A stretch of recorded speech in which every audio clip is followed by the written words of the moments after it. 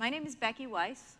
I am an engineer on the AWS Identity and Access Management team. And the good news that I have for you is that while the set of AWS services and features is indeed vast, the set of things you need to know to secure them properly is not. There are really only a relatively small number of fundamental concepts and patterns that you have to master. And these are IAM for permissions management, VPC, virtual private cloud, network security features for network security. These are the two services whose patterns you need to understand in order to do anything securely in AWS. And once you learn how to spot the patterns, once you learn the fundamental concepts, you're going to be able to secure everything in AWS. These are patterns that repeat across our entire set of offerings. So that's what we're going to talk about today. And I believe that in the next 60 minutes, I can get you to the point where you know how to read and write permissions, you know what these permissions are capable of doing, and you know how to use the network security controls available to you. So that's what we're going to do here in the next hour. So of course, the first thing you need to know if you're going to secure something is where it is, right? You know, this graphic here of a house that looks weird because it doesn't have any entry points. I can't tell you how to secure that house because I don't know where its points of entry are. All right, let's draw in some points of entry. Well, that's a door. It opens. I probably need to secure it. Well, taking this analogy into the AWS world, in order to secure what you're doing in AWS, you first are going to need to know where it is. Well, in AWS, those of you who have been using AWS already, you know that you're going to be, you have one or more AWS accounts. That's a unit of ownership of things, of resources in AWS. Now, if you've used AWS, you also notice that almost all of our services, with the exception of a couple services that only make sense globally, is in a physical location, an AWS region. At this very moment, we have 19 regions all around the globe. They're physical locations, and they're truly isolated from one another. Like an instance of a service in one region shares nothing, shares no infrastructure, shares no data with the instance of that same service in another region. So to make things simple here, I'm going to consider just one region, although you have all of these 19 regions available to you for global reach. Okay, so we got a physical location, an AWS region. Now, to subdivide the physical location even more, each of our regions is divided into into multiple availability zones. Availability zones has the name availability. It's a core concept for when you're deploying high availability services on AWS. That's not what we're going to talk about here. For the purposes of this discussion, availability zones are kind of a further division of where your resources go. Now, of course, these are your resources, your infrastructure, so they need to go in a network. And in AWS, you control the network. This here that you're looking at, this is a VPC, a virtual data center in the cloud. You control pretty much every aspect of it. Connectivity, IP addressing, so we've chosen this IP address range. If you don't read the networking ease, that's called CIDR notation. It means IP address starting with 10.0.something.something. So this is your VPC network in a region. It's owned by your AWS account.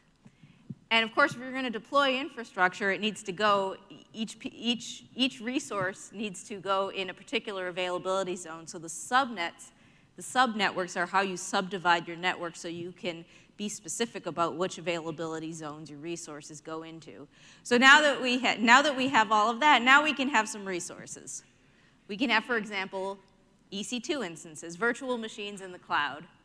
These run in your subnets, in the availability zones, in your network, in the region that you've chosen to run your VPC in, and all of this owned by your account. Now, EC2 instances EC2 is only one of many AWS services that runs infrastructure in your network. Really, it's anything in AWS that's managing infrastructure dedicated to you. One example is our relational database service, RDS. You deploy that inside your VPC. The databases themselves are managed by RDS, but the infrastructure is running in your network.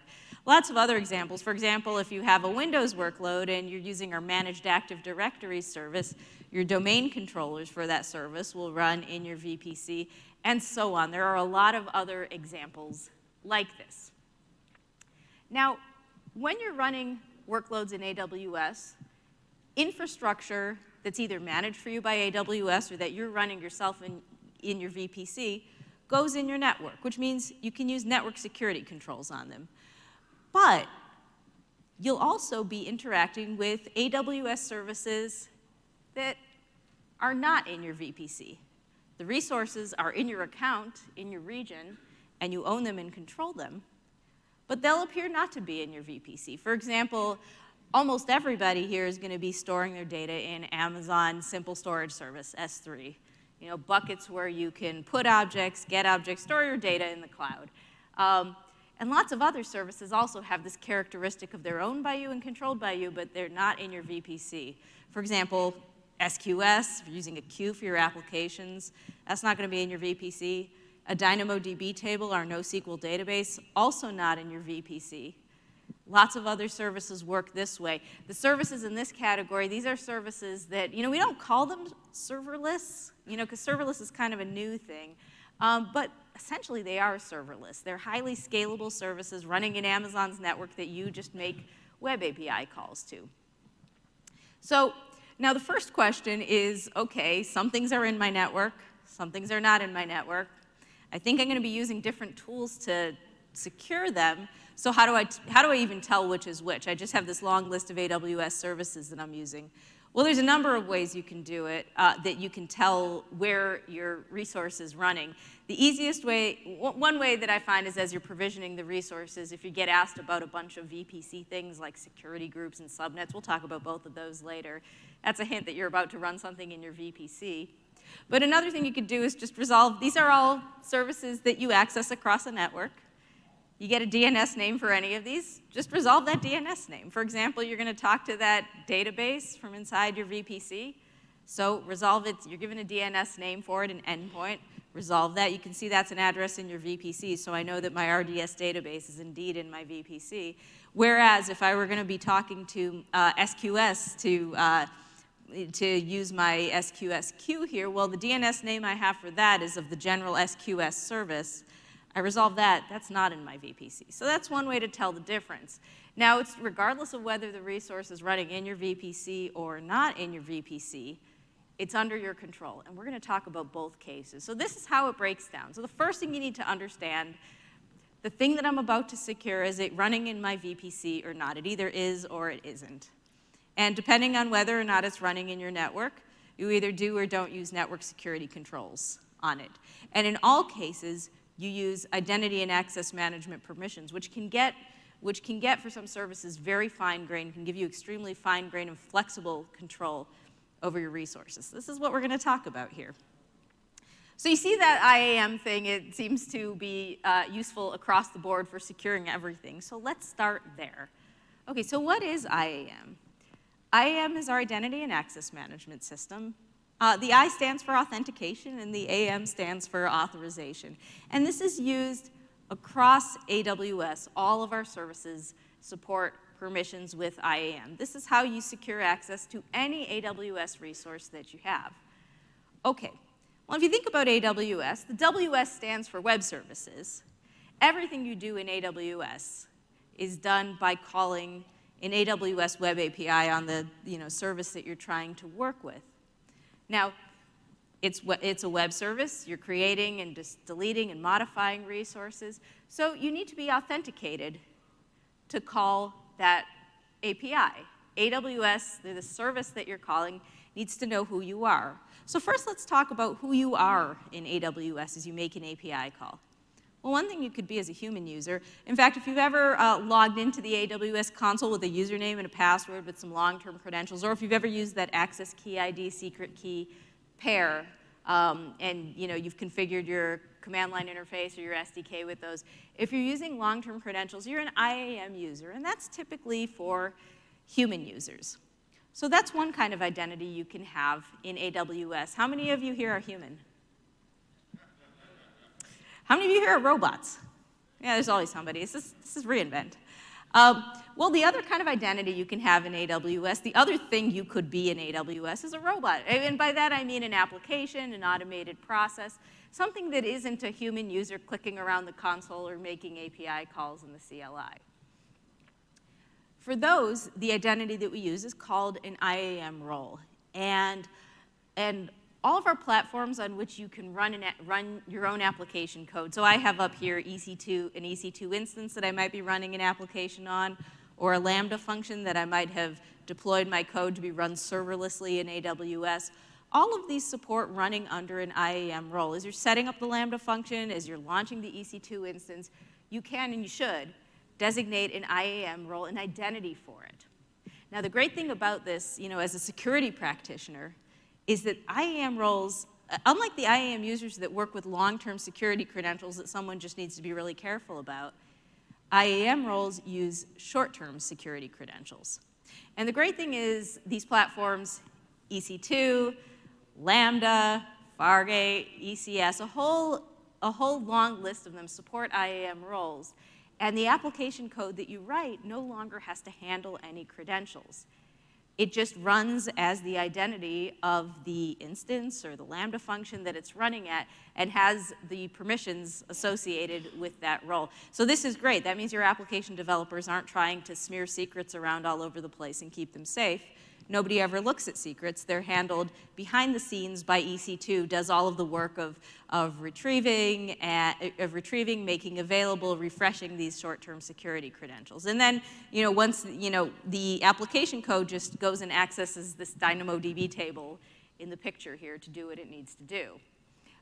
One thing that I'll just mention is, in fact, you'll see AWS services that themselves modify AWS resources that you have. I have up here application auto-scaling. It's a handy feature that if you're using DynamoDB, it will scale up and scale down the provisioned I/O based on observed demand.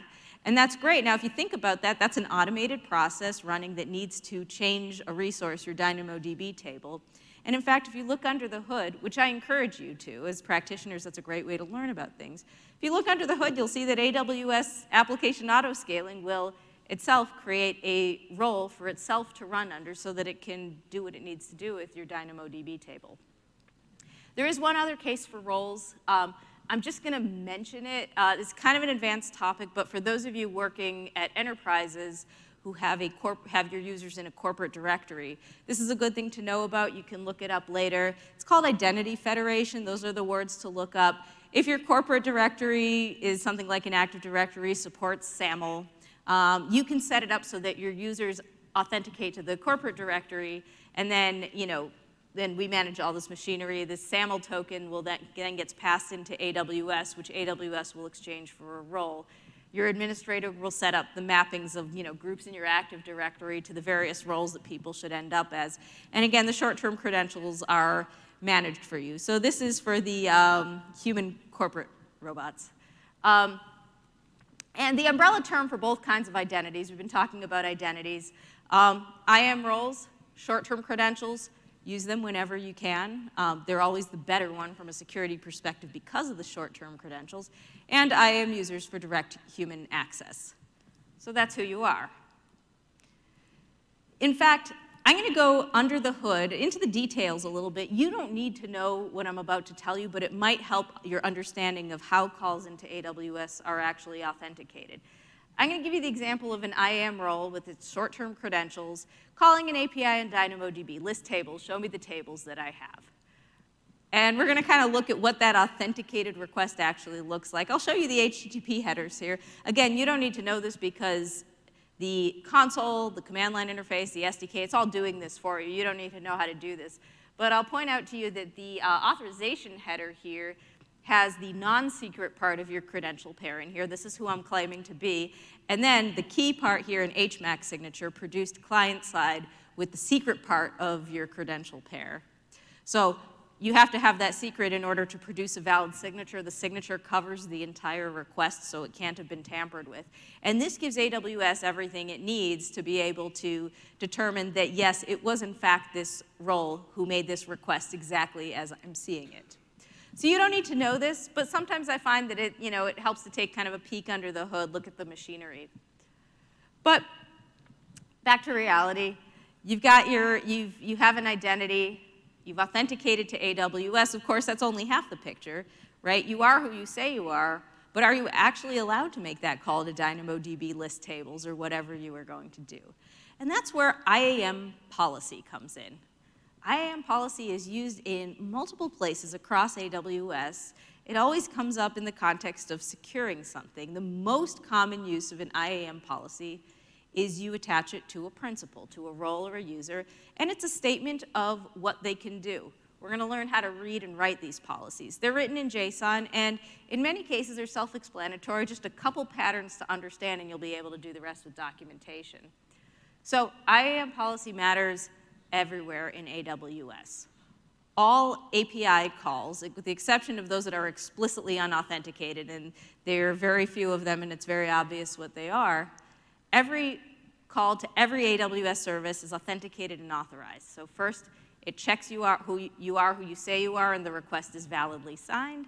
And then it looks at the policy, at all of the policies that are relevant to the request. But here we're going to talk about the policies associated with the caller, with the principal, and figure out whether it says we're allowed to do what we're going to do. So we're going to dive into what makes up a policy, how to read and write it. But the first thing I wanted to call your attention to, AWS on the IAM console actually maintains a curated set of managed IAM policies. You see here I'm searching for the ones that have to do with Dynamo. They have friendly names that kind of explain what they do. You can actually go, I recommend using these for human users because they've got all the commonly used permission sets in there. One thing you can do is you can actually go and look at the policy written for each of these. That's a useful thing to do if you're just trying to learn about kind of what permissions do I need to be a DynamoDB full access. What permissions do I need on which services? It's actually a good learning tool as well as being handy shorthand for your human users. Okay, but let's talk about how to read and write an IAM policy. This is a very simple policy I'll put up here. Let me point out different aspects of its anatomy here. There's an effect clause. It'll say either allow or deny, which means what you think. There's an action. In this case, what is this person allowed or disallowed from doing? You'll notice that we support wildcards here. So this notation here means all APIs in DynamoDB are allowed. And then finally, there's a resource. You can see that also supports wildcarding, and that indicates what can they do this action on. Okay, so the English translation of this policy is whoever has this policy, they can do anything they want in DynamoDB within the account. Of course, you can't attach a policy to a principal that gives it permissions outside the account. So they can do DynamoDB inside the account. Now, your security people here, you might be thinking, that doesn't sound very least privileged to me. So maybe let's maybe narrow this down a little bit more, and let's think about a concrete example where I'm writing a policy for an IAM role that my application is going to run as. I'm going to put this IAM role on a Lambda function. I'm going to deploy my serverless application to the Lambda function, and I need it to read items from a particular DynamoDB table. I know what table that is. I know what they need to do. So I can be specific about the actions. These are actions in DynamoDB that are typically associated with reading individual items. Okay, so I can read things on DynamoDB, but you know what? I can get even more specific than that. I can specify the resource. I know that they want to get to my table name. That's the name of the table that they want to get to. And in fact, they're going to be doing queries, and that query call is going to be going against the indexes for that table. So I have another wildcard specification of this. If you're wondering how I came up with this, the answer is for the service you're going to be working with, you look at its IAM documentation, and it will tell you how you specify the resources that are relevant for the different actions. So now we have a pretty good least privilege policy here for my application. I can do these specific read API calls, which means I can't go and delete tables because there's no need for my application to do that. And if it's trying to do that, there's a problem. And it's a specific table and its indexes. So it's not accessing all of the DynamoDB tables in my account. This application works on this one table, so that's what he's on. You might be wondering what all this notation here is with all the colons in it. This is an AWS-wide thing. It's called an Amazon resource name in ARN. You see these for all of our services. I've kind of marked out the different parts of this ARN. It's a fully qualified name in AWS. With all of these fields, it uniquely identifies, in this case, your DynamoDB table. So we can get even more granular than that. For example, DynamoDB is a service that holds data. Now, many of you might be operating under regulations that are concerned with data residency, like where your data lives. We talked about those physical regions all around the globe. You may have particular regions that you intend for your data to be in, and you don't want anybody to accidentally or maliciously use DynamoDB in the wrong region. Well, so AWS IAM policy offers conditions, and there are many condition keys. There are condition keys that are that work across AWS service. You're looking at one of them here. There are also ones that are specific to the service, like DynamoDB can let you narrow down based on what's in the primary key. So there's conditions that are, only make sense for a specific service.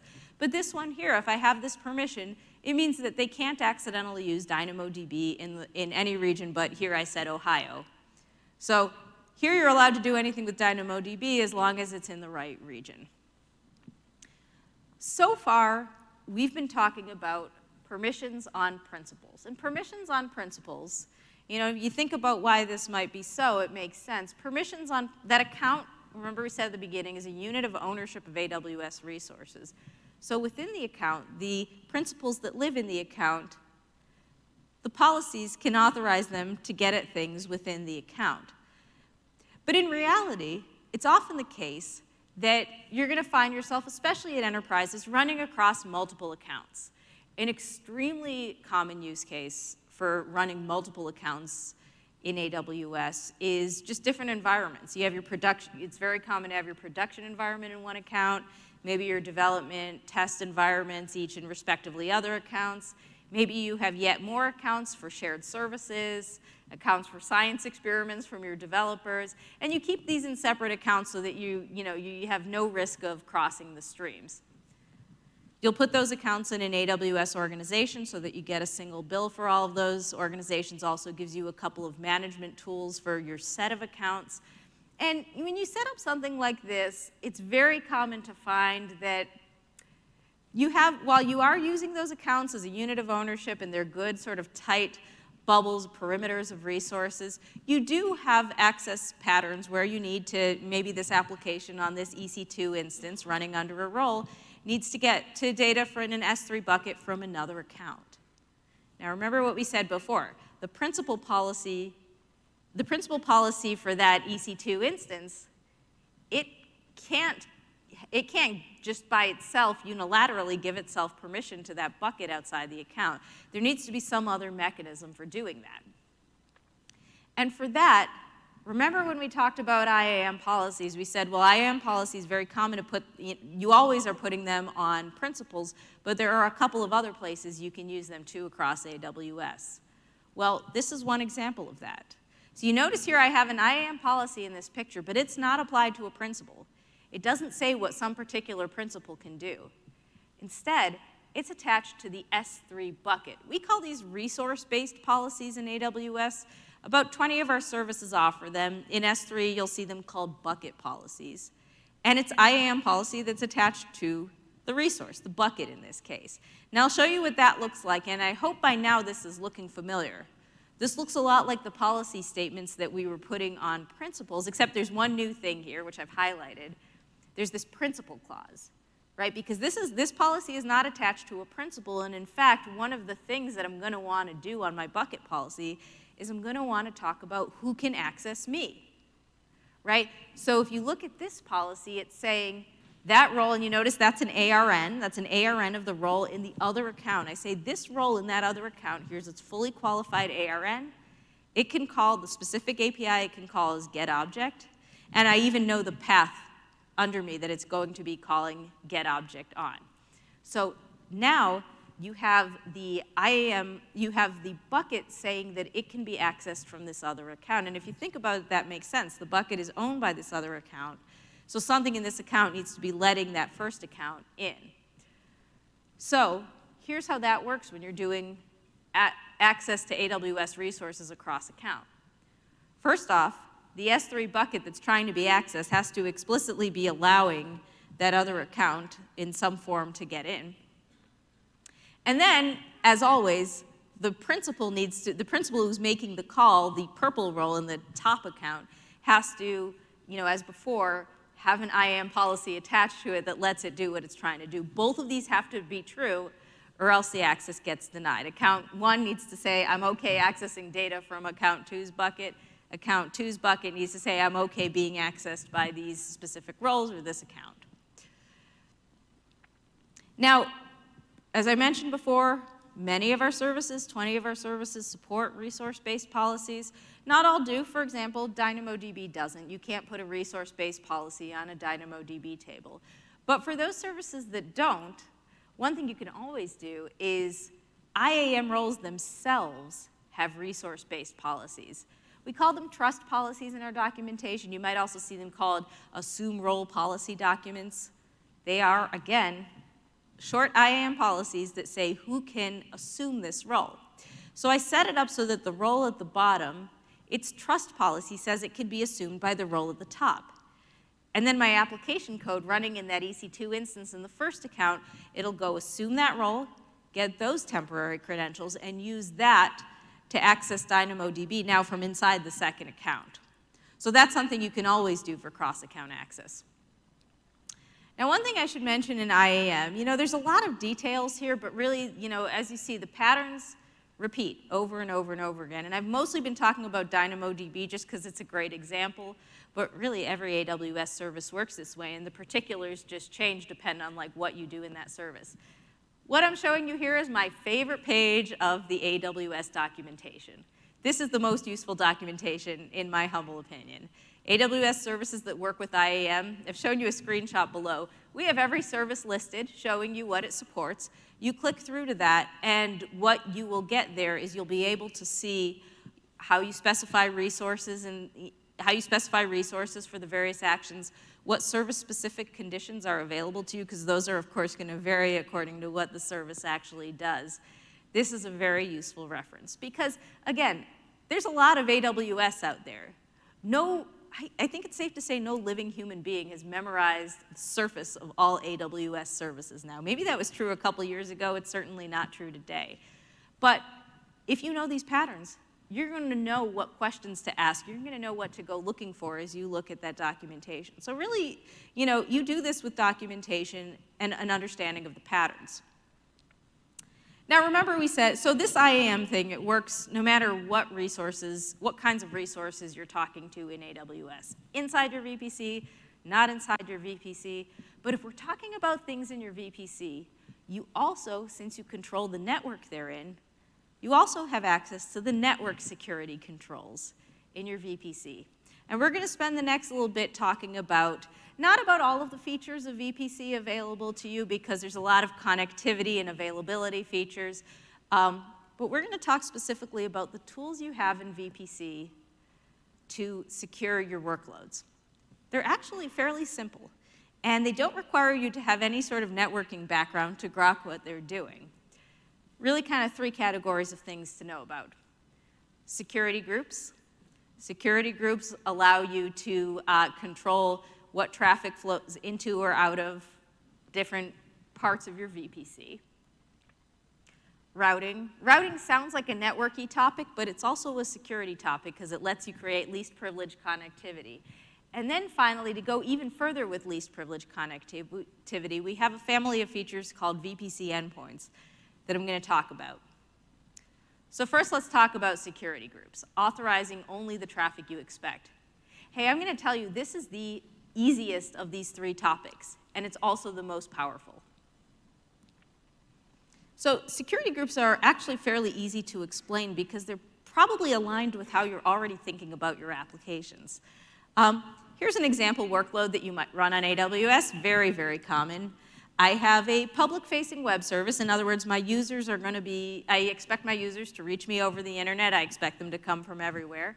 I've put a load balancer. This is application load balancer. That's our layer 7 load balancer in AWS. I've put a load balancer in front of it, so that's the front door they're going to be coming into.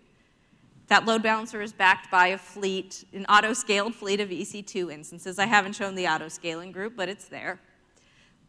So these instances are running your application code. And as part of what they do, they query a relational database to get some data, form a response, and send the response back up. So this is fairly common. You've probably seen this before. And what I just described to you is exactly the patterns of network traffic that you're expecting here. So let's make it so that we get only the network traffic that we were expecting here. And we do that with security groups. We put a group around each set of things that has like network traffic patterns. For example, I've got this application load balancer. It's going to be listening on port 443 because this is an HTTPS service. And I want to allow traffic in from everywhere. The instances, on the other hand, they're only expecting traffic that's forwarded to them from the load balancer. They're not expecting requests that come from somewhere else. And likewise, the databases, they're expecting traffic from the EC2 instances, not from somewhere else. So how do we do this with security groups? Well, it's literally what we just said here.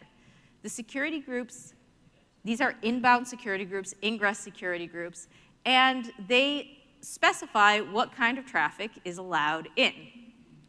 So for example, the group that my load balancer is in, the load balancer might, the load balancer itself auto-scales behind the scenes. Amazon does this for you. So it might be multiple IP addresses in your VPC. You don't have to worry about that or care. You just say, you put the application load balancer in the security group, and you write a rule that says all traffic, that's the 0.0.0/0, all traffic can send, all sources can send traffic to me on port 443. So I don't have other ports open because I don't need them. I just have this port open, but it's open to everything because that's my intention. If I go look at the security group for the tier of instances here, these instances are all in the same security group. You notice that there's kind of a different sort of looking rule here. They're listening on port 8443, let's say, but the rule is allowing traffic from another group in the VPC. So I'm allowing group-to-group traffic. It's a very convenient way of thinking about this, so you don't have to worry about how all of these layers are auto-scaling. And then finally, the databases are in a similar kind of group, except they're listening on port 3306 because maybe this is MySQL. Now, each of these security groups I showed you, I put only one rule in them. You can put multiple rules in a security group if you wanted to open multiple ports or had multiple ranges of addresses. That's very common. You might have been wondering, okay, you're allowing all the traffic in. I can see how the packet gets all the way down to the database. But what about the reverse direction? Right? I didn't say anything about who I'm expecting, how the return traffic is supposed to be authorized. And that's where the word stateful up here comes in. Those of you with a networking background will probably recognize this. But security groups are stateful, which means that they govern the initiation of the connection. So as long as the connection is allowed to be established, the security groups actually track the fact that this is an established connection and allow the reply traffic without you having to authorize it explicitly. If you do need to go in the other direction, this is less common. Security groups also support egress rules, which works in the opposite direction. If you wanted to limit the outbound connections that your instances or your other infrastructure could initiate, you could do that. Far more common is to do ingress security group rules. And you know what? If this is the only thing you take away from the networking part of this talk, you are prepared to run a perfectly secure network. Security groups work, they're simple, they're powerful, and they do what they say. So you might wonder why I even have these, why she's even going to talk about these other topics here. And the reason why is because it's very common for customers maybe moving from an on-premises environment, or maybe who are in regulated industries, or maybe your own customers are asking you questions about your environment where they want you to show that part of your network is not on the internet. And routing is the way that you do that for least privilege. Okay, so let's talk about routing in a VPC. Remember we talked about your VPC spans the availability zones, and you have subnets in those availability zones. Subnets are the unit of a number of things. You can see they're a unit of sub-addressing in your VPC. But significantly here, they're also a unit of routing. Each subnet in a VPC is associated with one route table, and that route table is a simple list of rules that says where packets can go when they leave the VPC. So I'll take away the other two availability zones just to make the picture simpler, but you can imagine a copy of what we're going to talk about in each availability zone. So let's talk about this availability zone, and let's look at the subnet on the bottom here. Let's say I'm running some internal compute job on EC2 instances. Maybe I have an Elasticache cluster, managed Redis running in there. All of this is private data. This data, nothing I'm running in here has any reason to send traffic outside the VPC. Well, if I put all that traffic in the same subnet, I can take the route table for that subnet, and I can give it, route tables come with this one rule, and I haven't added any more rules to it. This rule says in English, traffic that's bound for the VPC that matches that one rule there, 10.0/16, gets routed locally. So traffic sent to the VPC can get there. Notice I have no other routes here, which means if somebody tries to send a packet outside the VPC, either accidentally or maliciously, it has nowhere to go. It gets dropped. So that's great. I can now show anybody who wants to know that the resources I'm running in this subnet are off the internet. There's no way for them to get to the internet, and there's certainly no way for the internet to get to them. Now, of course, a very common and valid use case is you might have things that you explicitly do want to be accessible from the internet. Like you remember that application load balancer for that public service we were running before. Well, that needs a publicly routable IP address. It's in a security group that's open to 0/0, and I need it to have a route both in and out of there. You may also be running, if your operators require SSH access to your instances, you might be running a Bastion SSH host or a jump host up there. And for that, I'm not showing it here in the picture, but that would be in a security group that would have tightly scoped rules. You're expecting people to get onto the Bastion host, so really only from a few specific IP addresses. But in this case, I really do want access to the internet from this part of my VPC.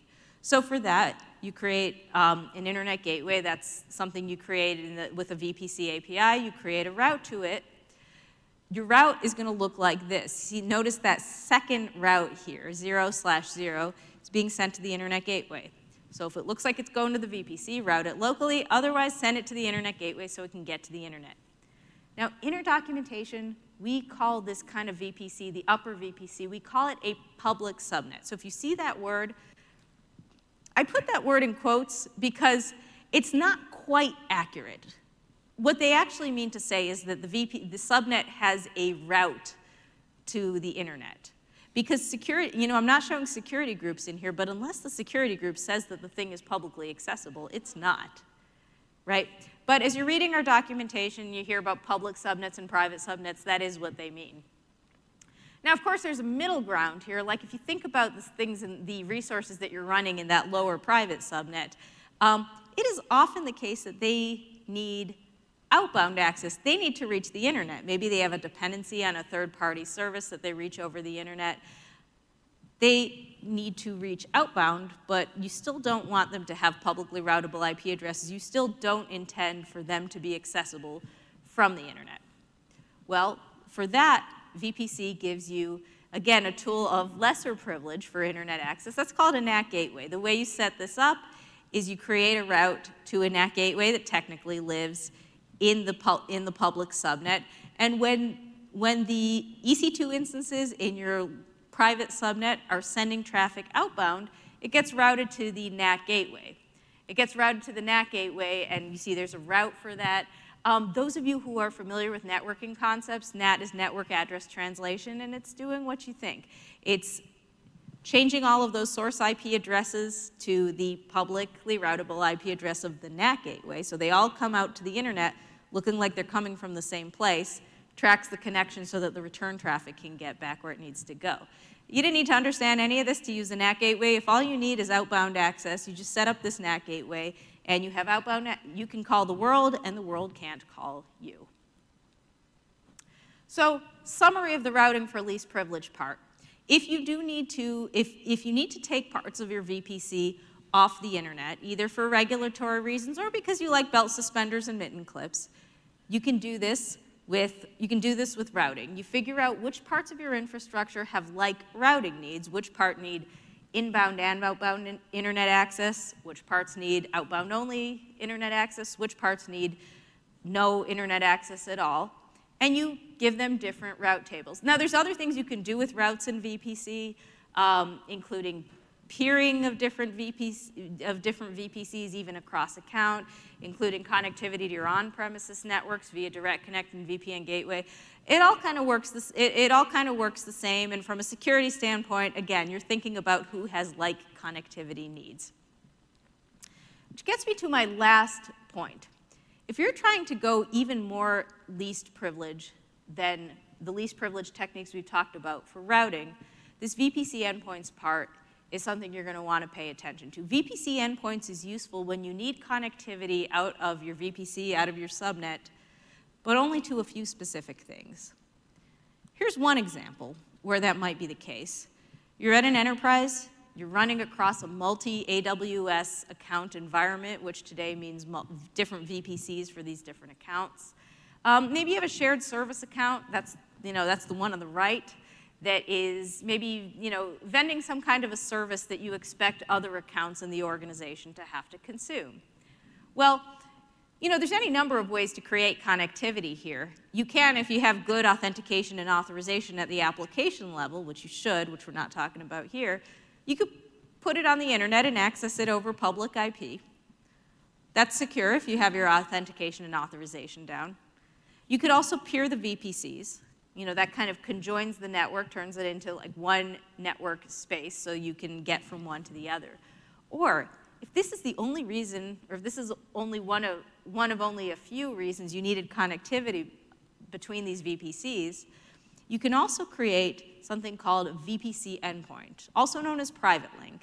And what this allows you to do is take that, it has to be a service running behind a network load balancer, that's our layer 4 load balancer in AWS, and you can project that network load balancer directly into the VPCs of the services that are going to consume them. And when they're there, they get this DNS name. And remember from the beginning of this talk, if I want to see where this DNS name is, I look it up and I see that this service has appeared inside my VPC. So I don't need any kind of a route if I'm just trying to get to this service that has a VPC endpoint. This is especially useful if you're running a large-scale enterprise environment with many accounts. If you are in security, you care about visibility, you care about why VPC A has access to VPC B. VPC endpoints give you a very auditable way to see exactly what everybody has access to and why.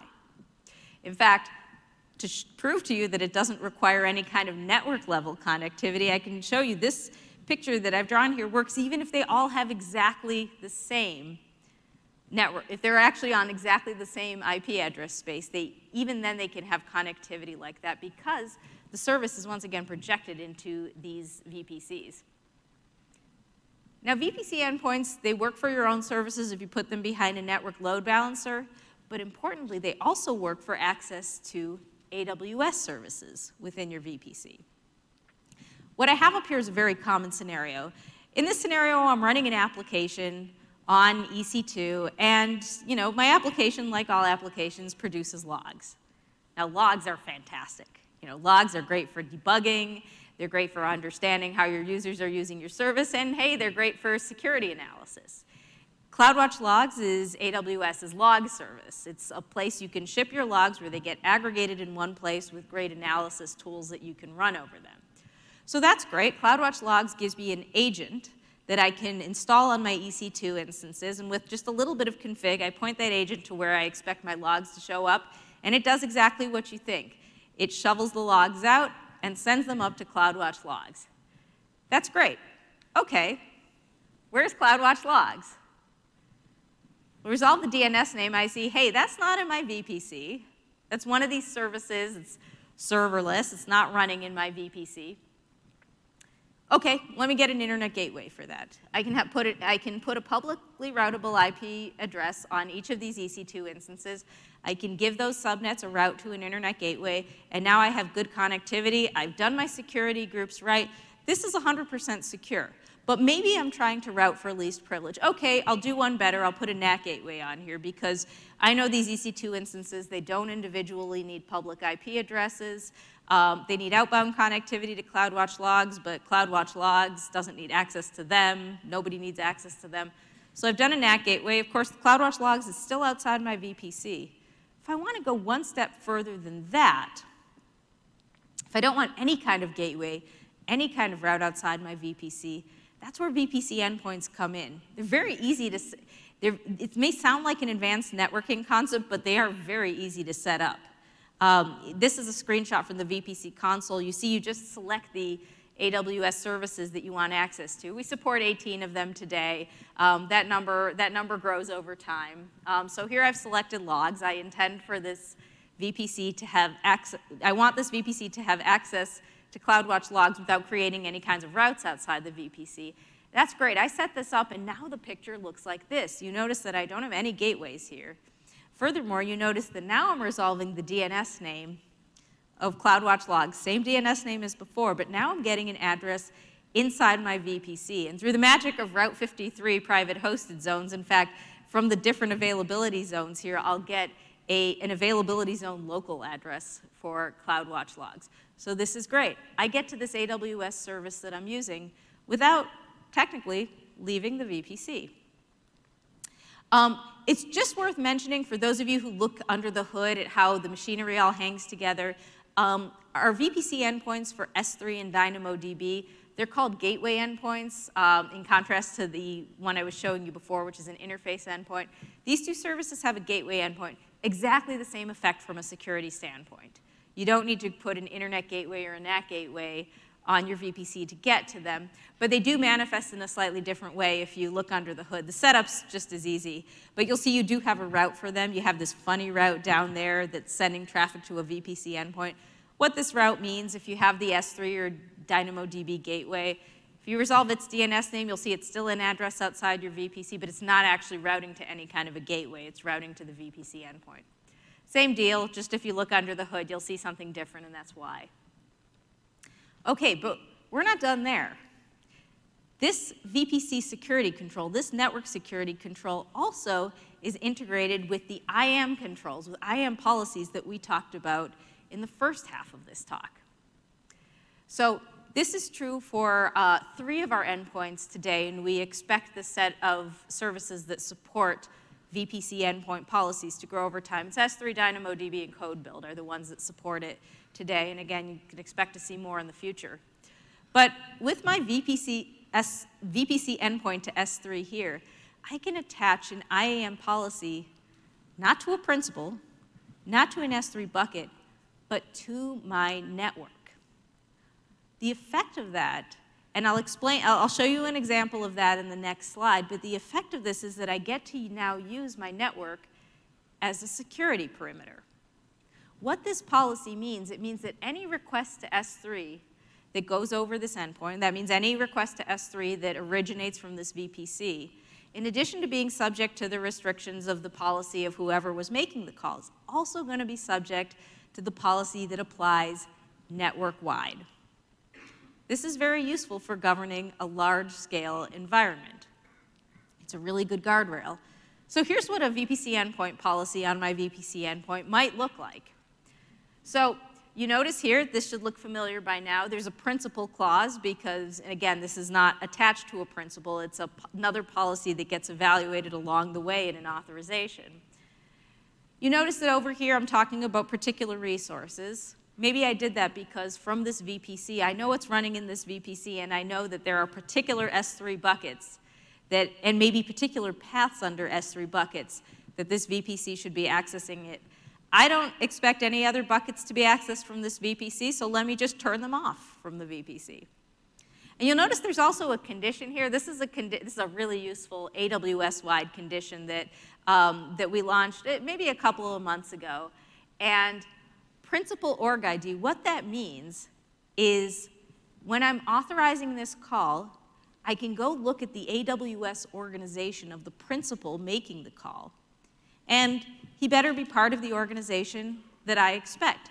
And what that means, if I have a policy like this, it means that Anybody from within this network who's accessing S3, they're going to be going over this VPC endpoint.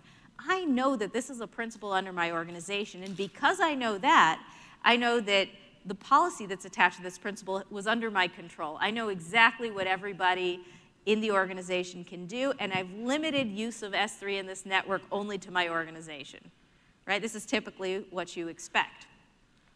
But we're not done here, right? So we talked about policy on the VPC endpoint, but there's still, as before, you have the opportunity to put policy on the S3 bucket.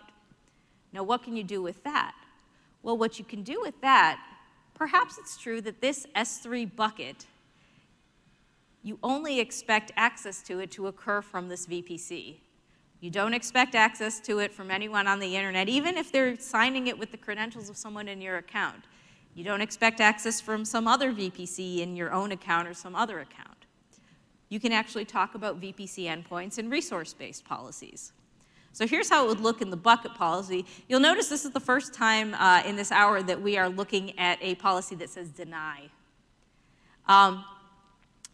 What this means in English is deny the access if it's not from my VPC endpoint. Now, double negatives can get a little bit tricky to reason about. I'm married to a lawyer. You can use 5 negatives in a sentence and he knows which way you're going. But it's hard for us normal humans. And the reason why I use the deny here is because deny in IAM is an even blunter hammer than allow. And since I'm very particular that this S3 bucket needs to be accessed from this network, what I don't want to have happen is I don't want some IAM user or role from my account, from my organization, to be trying to, maybe with a valid policy, to allow him to talk to this bucket. If he were to try to do that from outside my VPC, well, the policy says he can do it, unless I also have a deny on the bucket that says, no, I am not expecting someone to access me from outside the VPC. So that's just kind of a subtle distinction there. And then finally, coming back to what we talked about before, the role, your application running on the EC2 instance, it's running under a role. It too has policy. So we got 3 policies here. They all get taken into account by S3 as it's authorized, after it authenticates the call, make sure it's from that role. And when it's authorizing it, it's looking for all of the policies that are applicable. So you got the role policy that's applicable, you got the VPC endpoint, because the call is coming through a VPC endpoint, and S3 knows that. You got the bucket, which has a policy on that, S3 knows that. All 3 of these policies have to say yes in order for this access to be allowed. And like I said, there are a couple other places you can use policy. In fact, organizations, we didn't talk about this here today. If you want kind of blanket, they're called service control policies, another way to apply policy across large swaths of your cloud estate. Now, of course, you might have been watching this whole network part of this, wondering, well, who controls the network security controls? And the answer is, just like everything else in AWS, it's IAM. Typically, those permissions to create routes, create internet gateways, attach internet gateways, those permissions will typically be granted to an administrative role, someone with administrative privilege. It's something that you do not often. You don't expect most users in your account to be able to do that. So these are privileges that are typically given to an IAM user. So we've gotten to the end here. There's a couple of topics that we haven't talked about. And as you're beginning your cloud journey, I would encourage you to look into some of these topics because they're also important. They're also important and, in fact, repeated across AWS patterns for securing your workloads. Most importantly, encryption. We haven't really talked about your data in AWS, but as security people, you want to encrypt everything. AWS offers a great, simple-to-use service, key management service, KMS. It actually, I should mention that it has very good, very fine-grained permission control with IAM, and that makes sense because you would want really good control over who can encrypt and decrypt data under what circumstances. KMS is also very seamlessly and simply integrated with many of our data services like S3, like DynamoDB. Often it's as simple as just selecting the key that's going to encrypt your data, and the service takes care of doing the rest. Also, on the topic of encryption, this is sort of application level stuff, but important to consider as you're deploying in AWS. AWS Certificate Manager integrated with many of our services like API Gateway, like Application Load Balancer. give you certificates in AWS and take care of all of the muck of renewing certificates and all of that. Does it for you behind the scenes so you can run great secure TLS applications in AWS. We spent this whole hour talking about preventive controls, right? Permissions controls that prevent what you don't want, network security controls that prevent what you don't want. Visibility is the other side of that coin, also very important. In the cloud, you get unprecedented levels of visibility. You get visibility into your security posture like you never had on premises. The key services there, AWS CloudTrail, that's a service that we tell our customers just turn it on. Like there's really no reason not to have it on. It's a full audit log of all of the API calls that got made in your account, who made them, were they allowed or denied, what were the parameters, what was the response. And then VPC flow logs, analogously for your network. And again, you just turn this on, and you can have full, all of your traffic flows into, around, out of your VPC, source and destination, port and IP address, protocol. And you can get that dumped to CloudWatch logs for analysis, or just get a dump into S3. So these are your two visibility controls on permissions and on network connectivity. And then finally, we have a growing set of higher level security services at AWS. In fact, you could spend the whole reInvent week just learning about those. GuardDuty is another one of those that we just tell our customers, just turn that on. It ingests your CloudTrail and your VPC flow logs and uses our best threat intelligence to produce findings about your security posture. Amazon Inspector, a great way to look at the patch, figure out the patch status of your hosts. So that brings us to the end here.